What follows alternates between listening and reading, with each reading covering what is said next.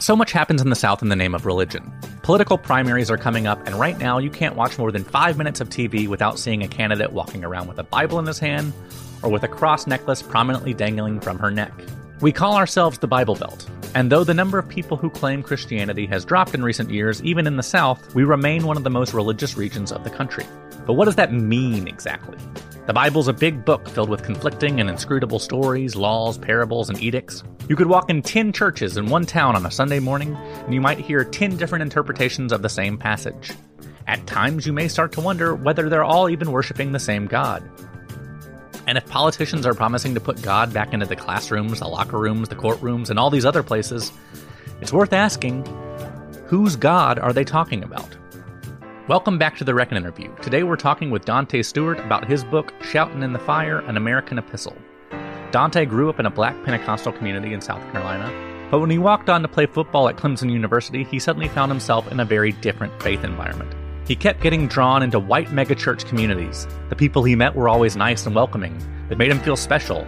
They assured him that Jesus didn't see black and white, that it was just one big Christian family. But after a few years of immersing himself in this new faith, Dante had an awakening. While he was dealing with the emotional pain of seeing young black men killed by police on TV and across social media, his new church family were doing their best to ignore it altogether. Talking about his lived reality as a black man made his white congregants feel uneasy. He may have felt welcomed there, but they made it clear that they were the ones who always belonged. And so Dante threw himself into black liberation theology, reading an entirely different interpretation of Scripture, one that's connected to him to a long line of church leaders like Martin Luther King, and his main source of inspiration, James Baldwin. Today we talk about his experiences moving between faiths, whether black Southerners and white Southerners worship the same God, advice for people who are struggling with their faith, and a lot more.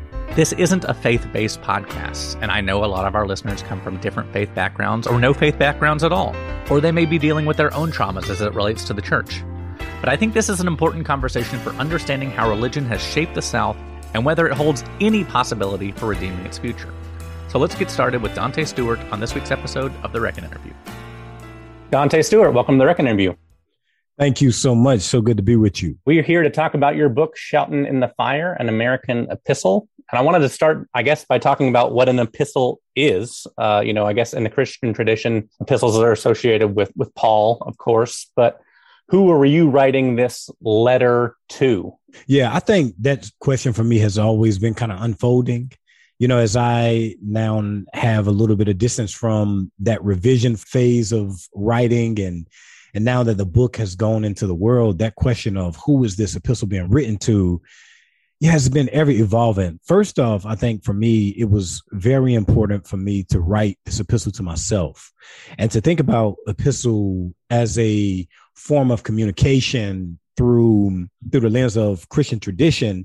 It is very personal and intimate letters that weaves history, that weaves criticism, that weaves instruction, and even in some sense that weaves wonder and personal narrative together in very short, sharp ways so that people will have something they hold on to, a piece of you, until you can actually physically be there with them. And this is the whole thing of like letter writing. It is giving pieces of ourselves to others so that they can hold on to that, to hold that space until we physically get there. And when I think about who I wrote this epistle to, this letter to, is firstly a letter to myself, particularly of the ways in which like I have grown up and mature and even thought about now the ways in which I've failed and got better, because failure and faith and maturity, but also messiness is so woven within my own story, my own growing up as a young kid in the Black rural South, going off to Clemson and then beyond. It is so much about the ways in which like I learned how to return home. So home plays a huge part in this letter as well. So it was almost like that kind of phrase, you know, if there was a letter you could write to your younger self, of what would be that letter. So it probably, for me, as I think about that, it would be, you know, what would Dante need to hear when Dante was in college and playing football at Clemson University, or when Dante was first entering into white churches, or even when Dante as a grown man had left and found the courage to leave. So this kind of way of remembering was to me, but then also it was to Black people. And I think sometimes it could be overshot about like, yeah, I'm writing for Black folk. And I think there is something that is true about that and should be true in like writing particularly to us, but I feel like sometimes it can be performative as well. That's like, I'm writing to Black people as a way, to perform a certain type of being a part of a tradition. But when I think about what I was trying to do, like,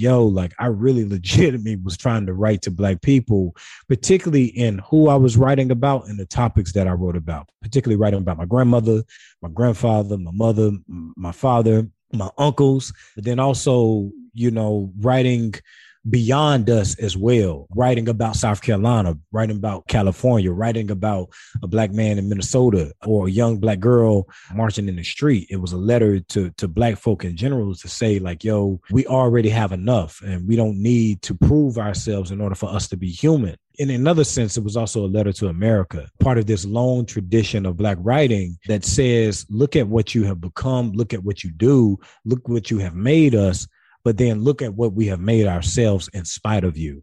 So if I think about Epistle and who I was doing that to and doing that work for, that's probably the way I would begin answering that question. Well, and it's a remarkable book because, you are weaving in aspects of theology and history and commentary, as well as your personal story. You're kind of using your narrative, your testimony as the vehicle for so much of your thought about America and American culture. You grew up in South Carolina in a deeply religious Pentecostal family. And I think the term Pentecostal conjures a lot of different images for a lot of different people. I live in Alabama, where Salvation on Sand Mountain and snake handling is kind of what comes to mind when people talk about white Pentecostalism. So what was the church community that you grew up in like? The best way to describe my church community is it was Black Southern working class people who were oftentimes coming from being the janitors of the world, being the domestic workers of the world, being the construction workers of the world, who had done so much in this country or in our spaces to build something beautiful outside of their own space and came into the church. And that was the space in which, they themselves were made beautiful. I think about like the prayer meetings as a kid, and I write about this in a recent essay, how oftentimes as children, we were beckoned to come to the front of the altar, to stand in the place of prayer, and our heads would be motioned downward, and we would be invited to say the name Jesus again and again and again and again.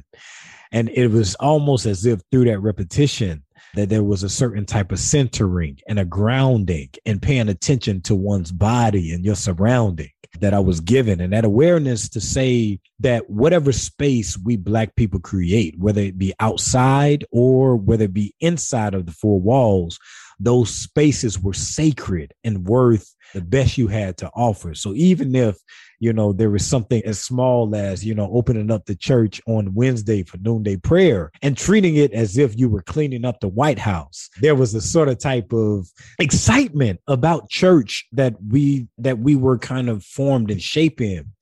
But then also I think about sermons and choirs and dinners after anniversary services. And I think about this whole idea of sister churches where you are finding the commonalities between you and other communities that y'all are around and y'all have so much in common. And I think about those things and I say that so much of the kind of imagination that I have as a writer right now was formed into those spaces. And we always say that sometimes the best musicians in Black life come out of the Black church. And many times they come out of the Black Pentecostal church, where you learn how to kind of move and dance around the music, but then also make the music your own.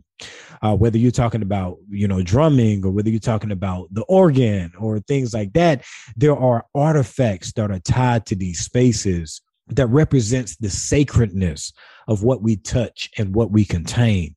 So when I think about that upbringing, I think about the good things that Dante was given, but then also I have to think about the terrible things that, as much as my Black Pentecostal upbringing, speaking in tongues, church all day, was rooted in a certain type of excitement and a sacredness of Black life and just a certain type of wonder, there was also deep, deep wounds that was developed in that space as well. I'll never forget this whole idea of, sitting one down in church, that if you kind of move beyond the norms, the kind of cultural and religious norms of being a Black straight man, if you kind of moved out that place, then you were set down. It was a form of patriarchal power and punishment. And so as much as I think about the beauty of the place that I grew up in, I also have to think about the wounds that place contained as well, and how often so many people, I think those who are like Black women, those who are Black and LGBTQ, where the church was a space where they longed for that self-acceptance and that self-love, only to be met by blaming and shaming for who they were and who they knew God created them to be. And so there are parts of the church, even now today, as an essayist, as a theologian, as a cultural critic, as somebody still woven very fundamentally within the church space, there are so many things that I want to hold on to and that I celebrate, and that even create space for me to talk about the country, or talk about myself, or talk about my family, or talk about the tension of the ways in which all of those things intersect.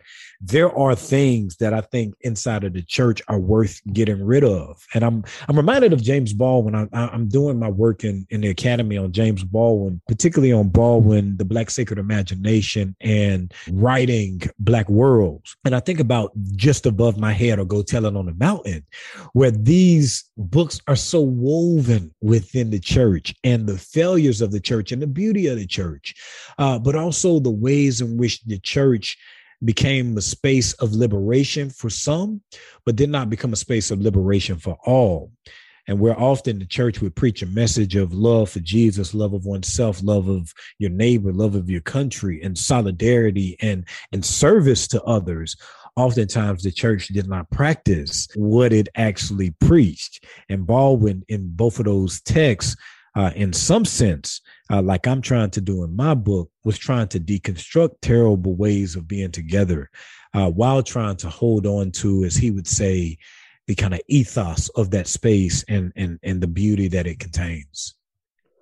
Well, it's interesting to hear you describe it that way, because, early on in your book, you talk about your grandmother's Bible, which is this King James Version Bible, which, I would say a lot of people probably think of as being, one of the more inaccessible and inscrutable versions of the Bible today, because it's written in the language of the king, and it's written in the language of England in the middle of the 1700s, somewhere in there.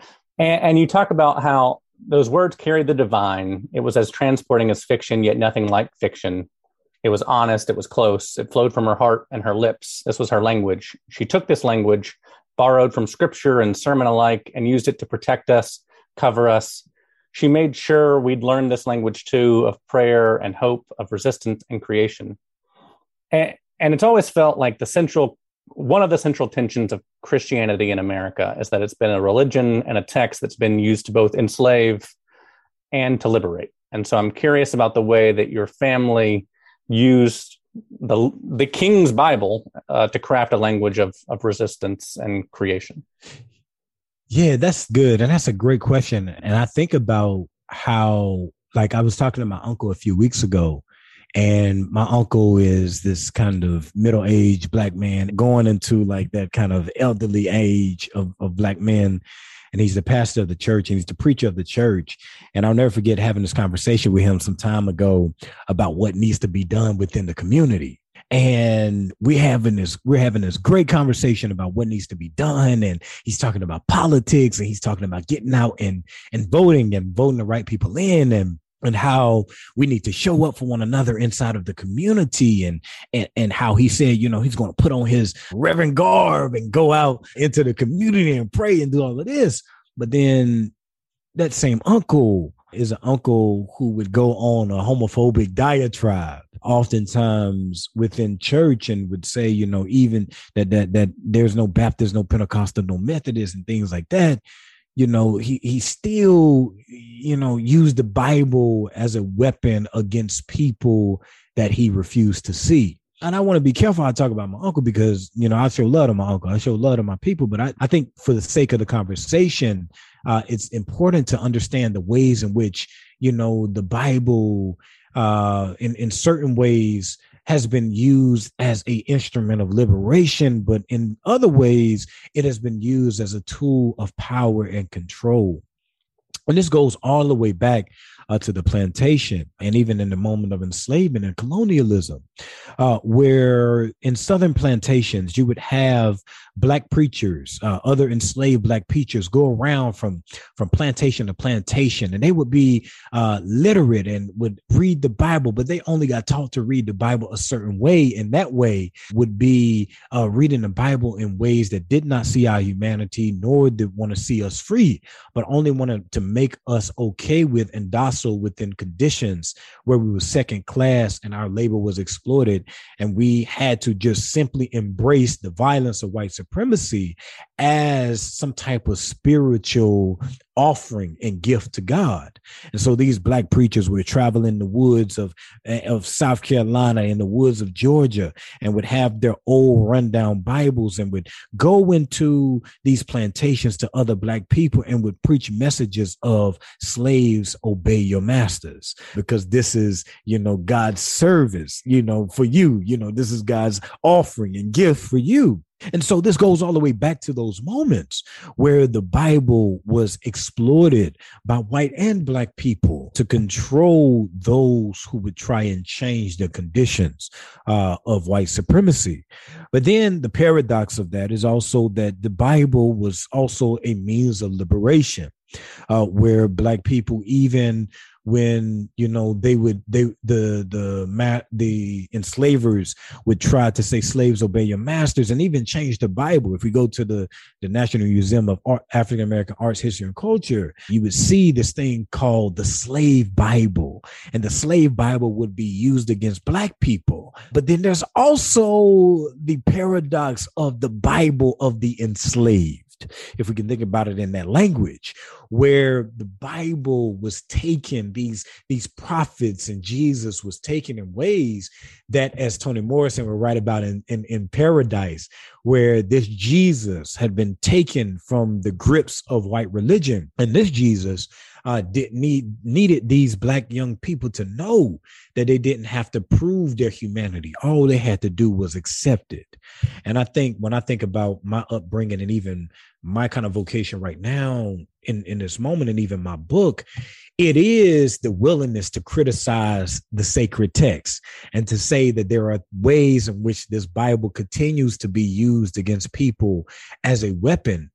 But it is also a way to try and look at the meaningful things that are contained within this world, these kind of illustrations of life that become lived experiences as people intersect with these sacred stories. It is me trying to reach for those things and try to lean into the best of the tradition.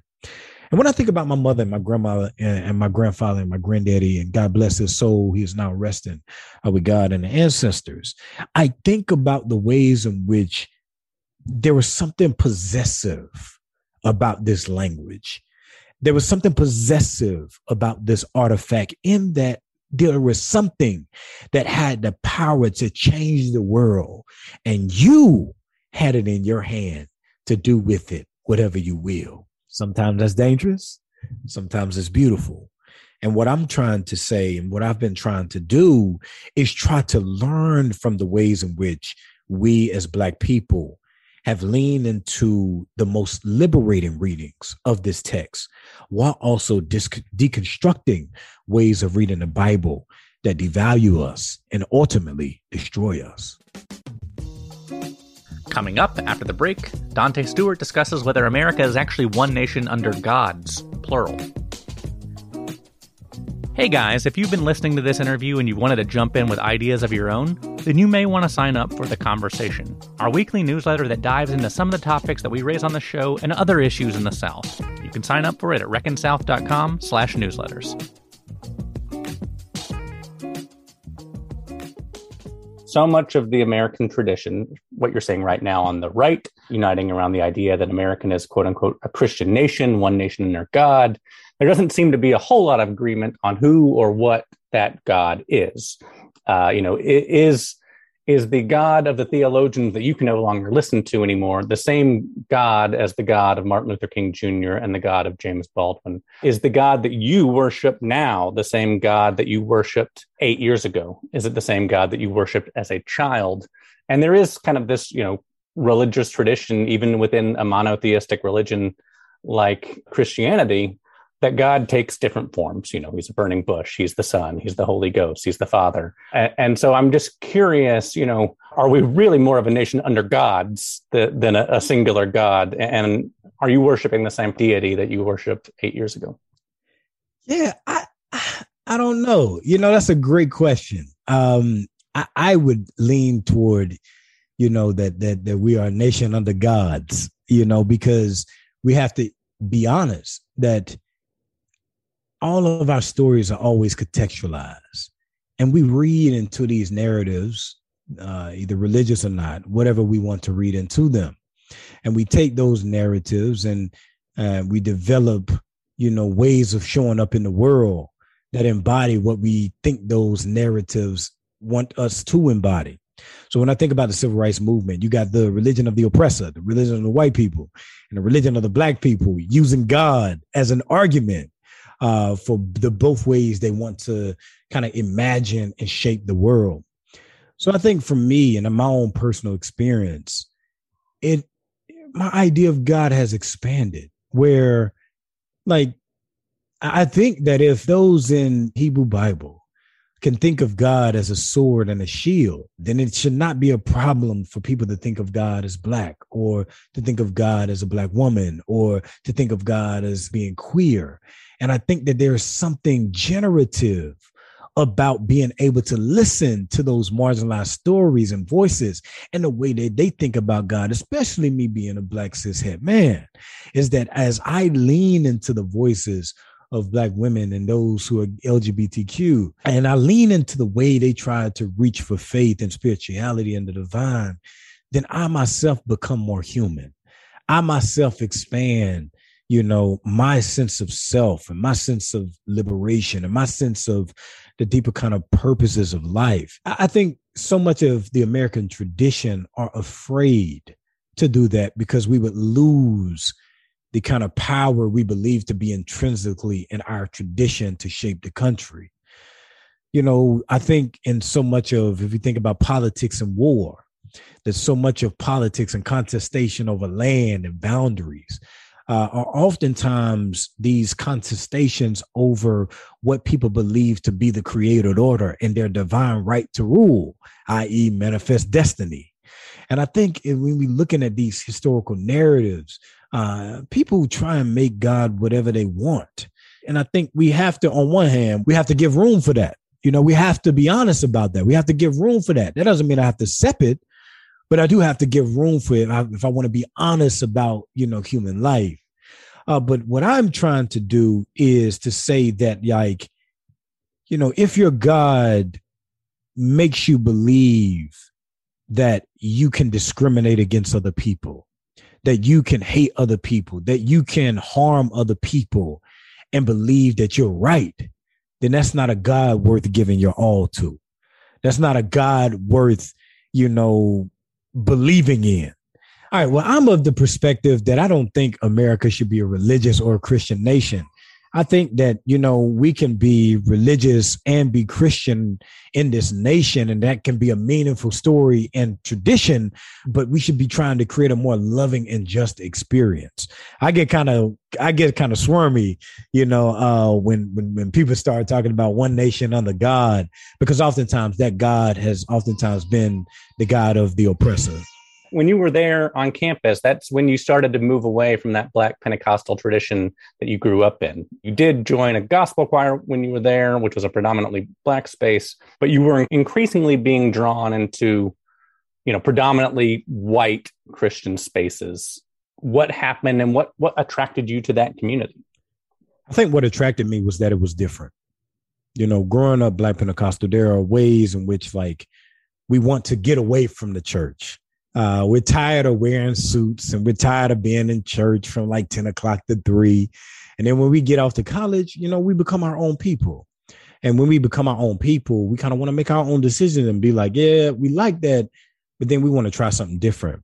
And even though so many of our parents would tell us, wherever you go, make sure you get connected. Make sure you find a church somewhere. Make sure you find a church home if you don't come back home. And many of us, we went to gospel choir, and it felt, familiar. And there was an affinity that we had there.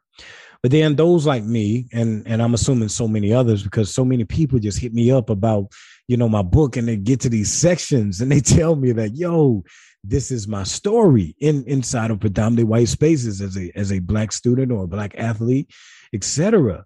That so many of us, because we want an experience that's different and something that's like low commitment, many of us go into white church spaces because they got coffee and dim lights and big spaces, and it's like a rock concert, and it's just different.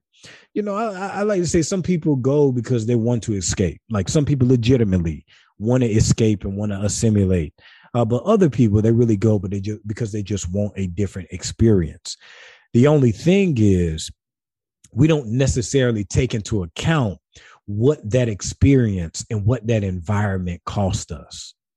In sociology, there's this idea that, institutions inform individuals and shape individuals, and individuals shape and inform institutions. And wrapped up in this mutual shaping are oftentimes stories that give each of us meaning.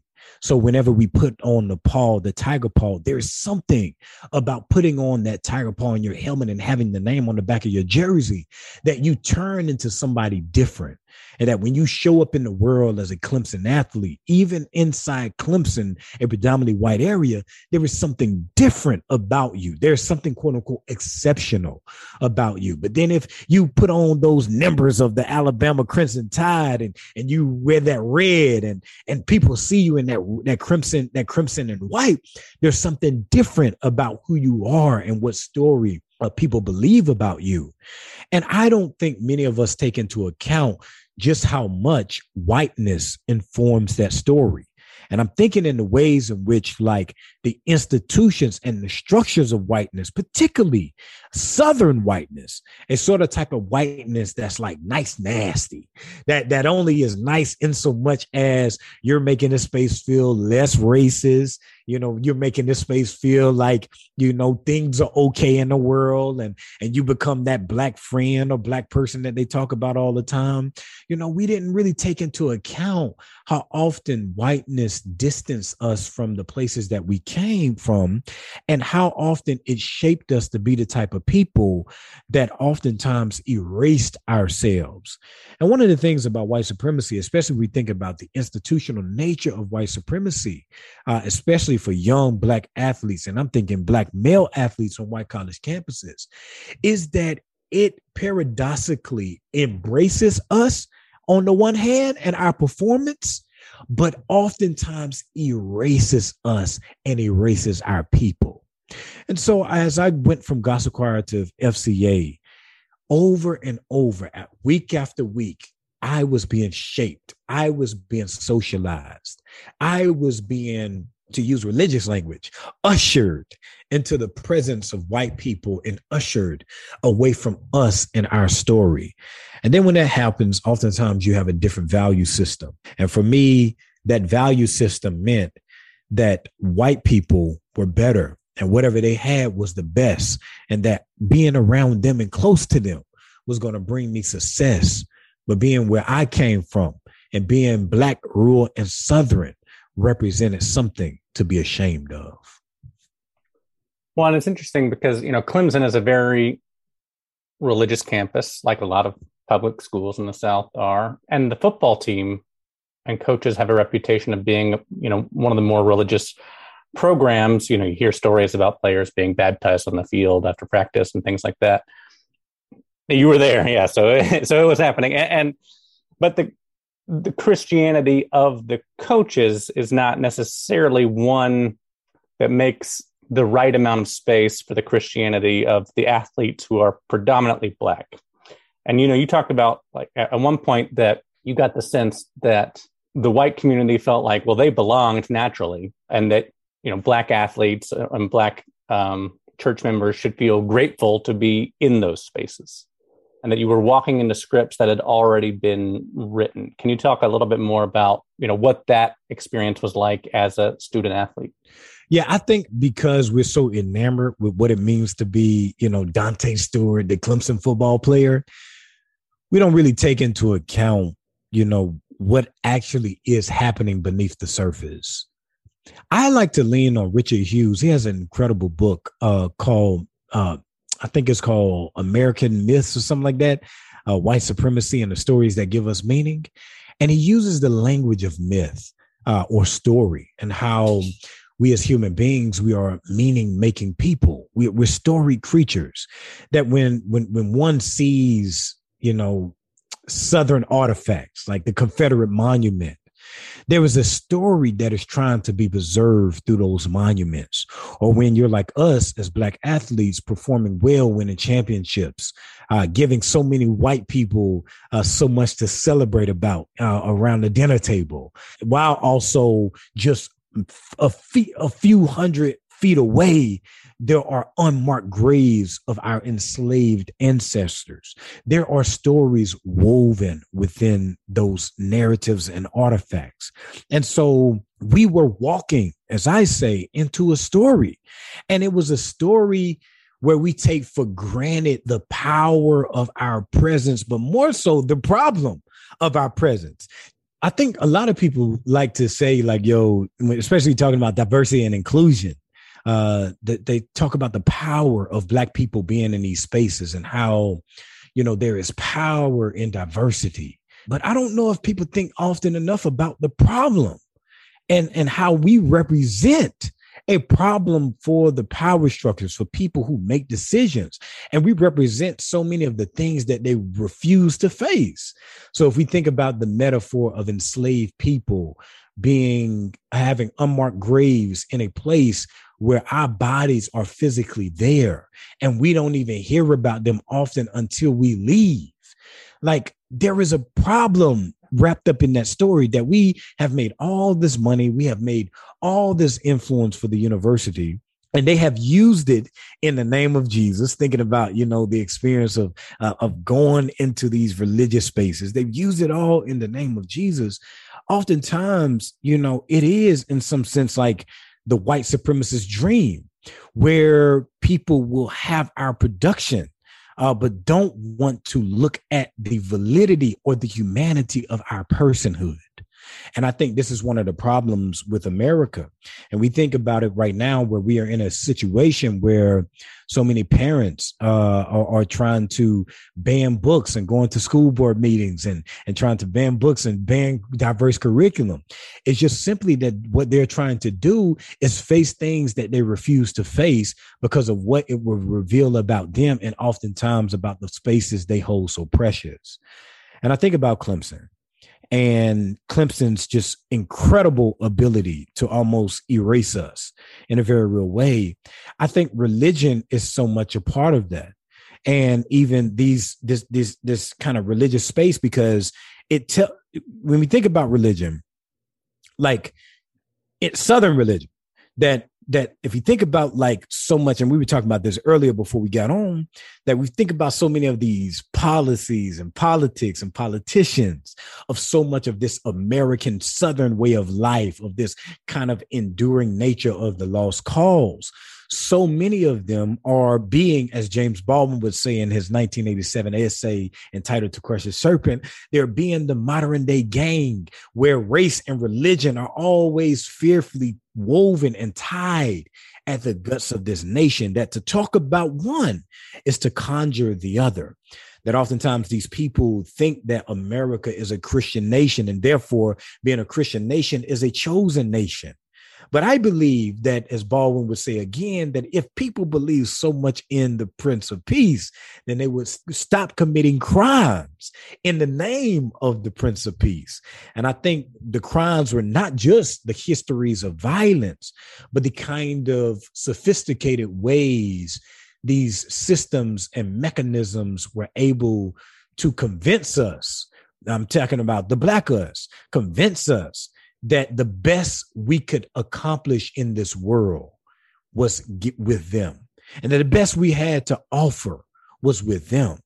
And this is woven in the story of faith, that when we come into these churches, oftentimes it's like my Christian identity matters more than my racial identity. And there was a story once told of a professor who was giving a lecture on blackness and God. And this lecture, this story really gets at the heart of what we're talking about as far as these stories that give us these stories underneath the surface and what we're walking into. This lecturer was talking about blackness and God. And once he got to the end of his lecture, a young man stood up and said that when I became Christian, I stopped being black. And I was that person. I was like that person. When I went to Clemson, when I went inside churches, I would say that I became Christian. Therefore, I stopped being black. My Christian identity was more important than my racial identity. And as this young man made this statement, the crowd went into an uproar. The professor waited until the crowd died down, and he asked a simple question. When did blackness become so bad that God must save you from it? And I think this gets at the heart. That blackness is something to be destroyed and diminished rather than something to be desired. And they give us all type of celebration and protection to uphold the power of that lie.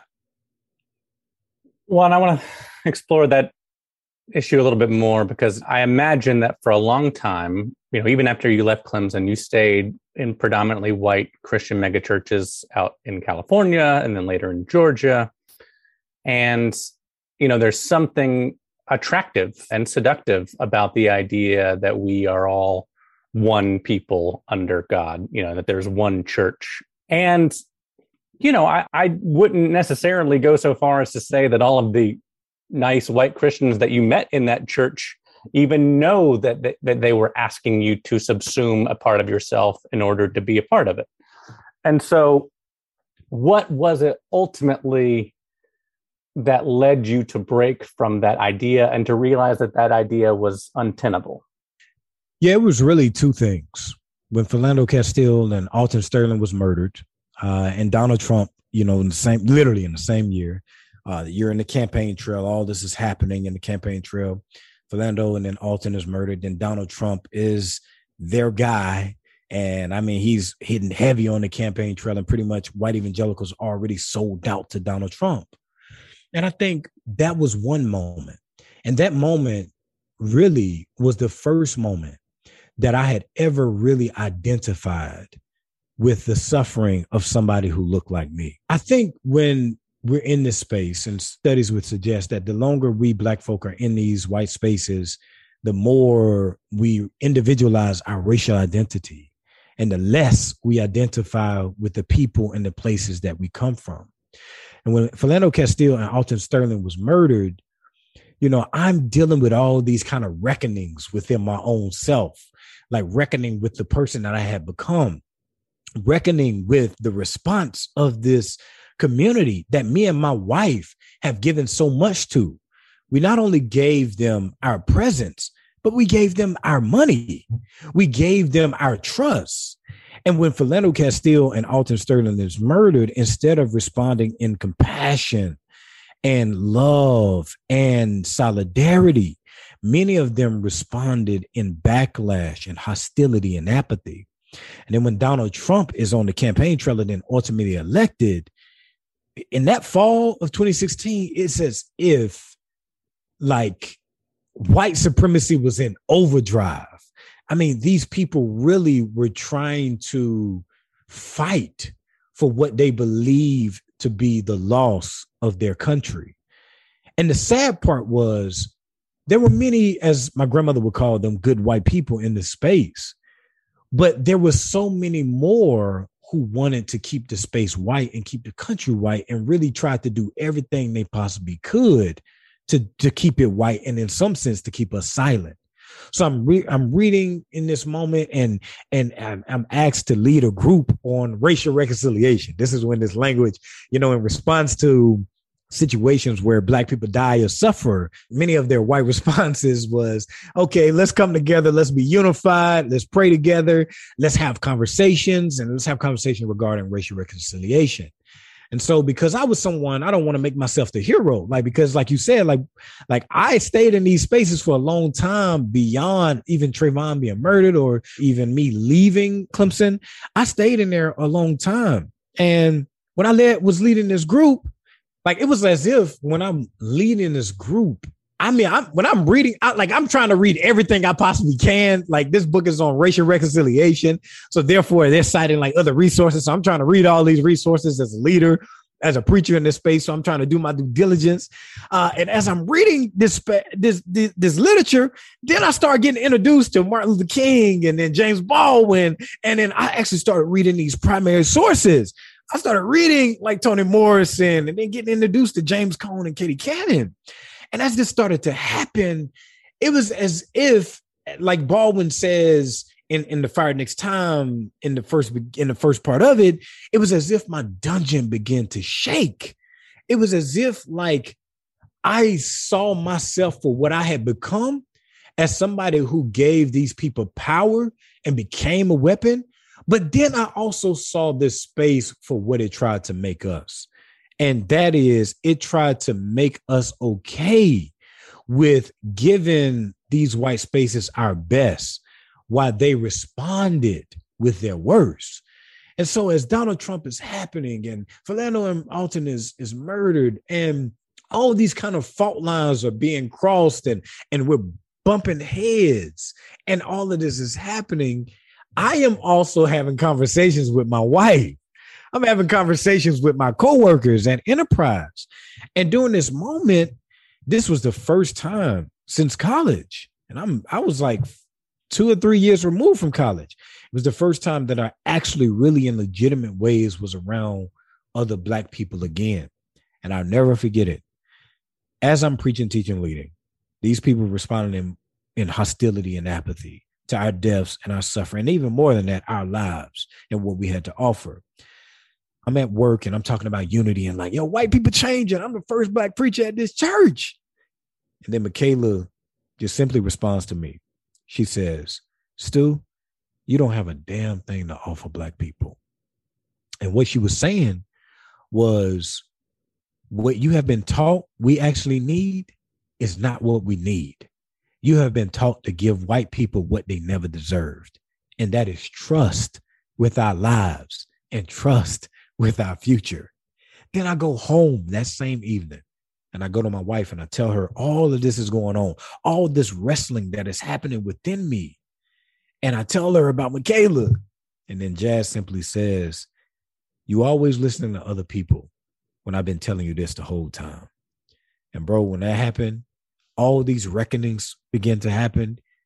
I started to realize that there was only one way that I could exist, as a young Black person trying to find my way. And that was taking the power back of my own story and being willing to face the cost of what it means to leave and doing what was necessary to try and find my healing and freedom. And I did that, and it was messy and hard, but I'm glad I did.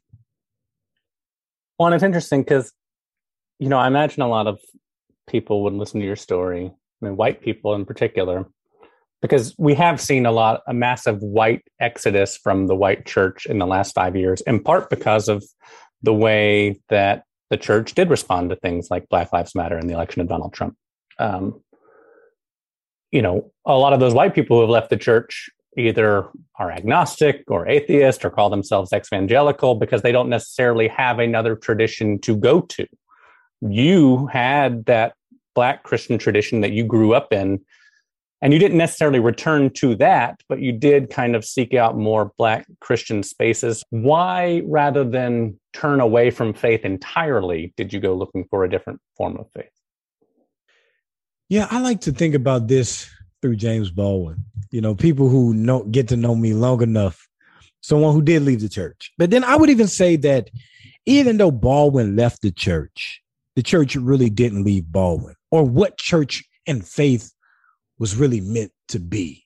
So as we're recording this, it is March the 3rd, and I was talking with a friend last night about exhaustion and was talking about just how given everything that's happening in the world, particularly with Ukraine and with book banning back here in America, and even with Amir Locke and all of these headlines that's happening, I was just talking about how oftentimes there's so much pressure to feel like we have to be the saviors. And that's what I learned in white evangelicalism. It's like, you feel like every faith is nothing but a war, and everything is reducible to an argument. And that if people don't agree with you and get on your side, then they're not right. And you got to use all types of stuff to argue people down and just simply argue with them about something you yourself may be confused about. And I'm in this moment, I'm like, yeah, years later, like, I don't want to argue. I just want to live, and I want to breathe. I want to be free. And as I'm talking with my friend last night, I read in Baldwin's essays in my worn copy, where in the chronology, it was in 1980, between 1980 and 1984, the chronology says that Baldwin was hospitalized multiple times for exhaustion. He was hospitalized for just doing too much, being on the road too much, feeling like he has to always show up and speak and things like that. Then as I'm thinking about this last night, and I'm working on my thesis right now, my thesis project on Baldwin, I started listening to his interview with Mavis that he did I think it was in the 1980s. And Baldwin is talking with Mavis, and she says, a lot of people seem to be returning to religion. And then Baldwin is like, no, they're not returning to religion. Oftentimes they're returning to a crutch.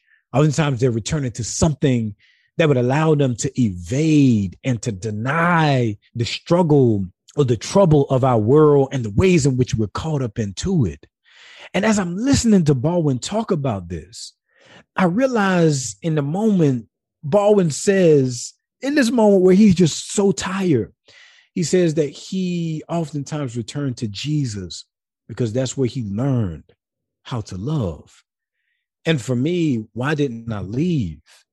When so much of the church is exhausting, when so much of the world is exhausting, it's probably back to Baldwin, where even though so much of the church was terrible, there were different ways to read this faith. There was different ways to embody this faith that was about liberation and wholeness, and about not running from the problems or running from ourselves or shaming ourselves or blaming ourselves or trying to prove ourselves. But there was ways in which this kind of embodiment of love allow us to be present.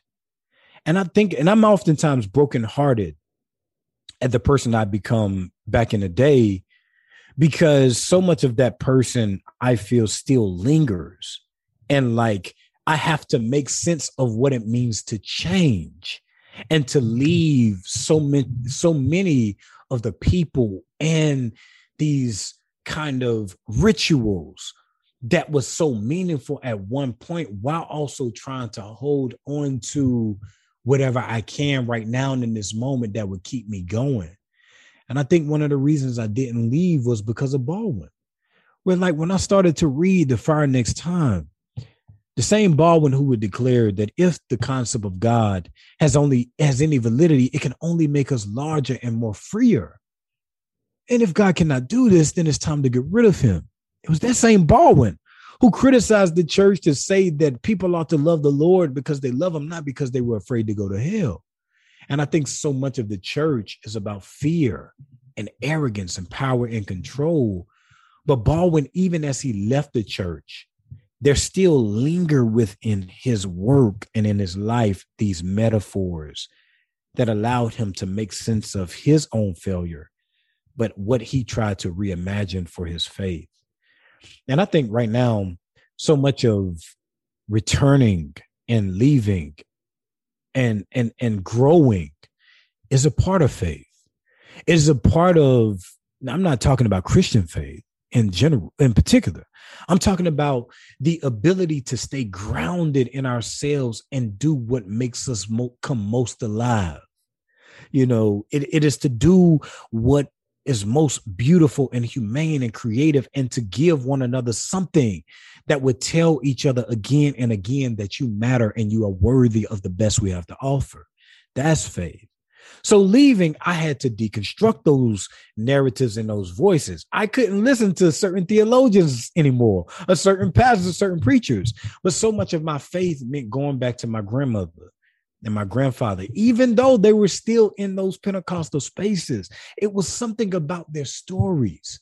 And then reading Toni Morrison and Baldwin and Tony K. Bambara and Alice Walker, that really changed my concept of God and expanded my view so that God would become something just more liberating than what so many people have experienced.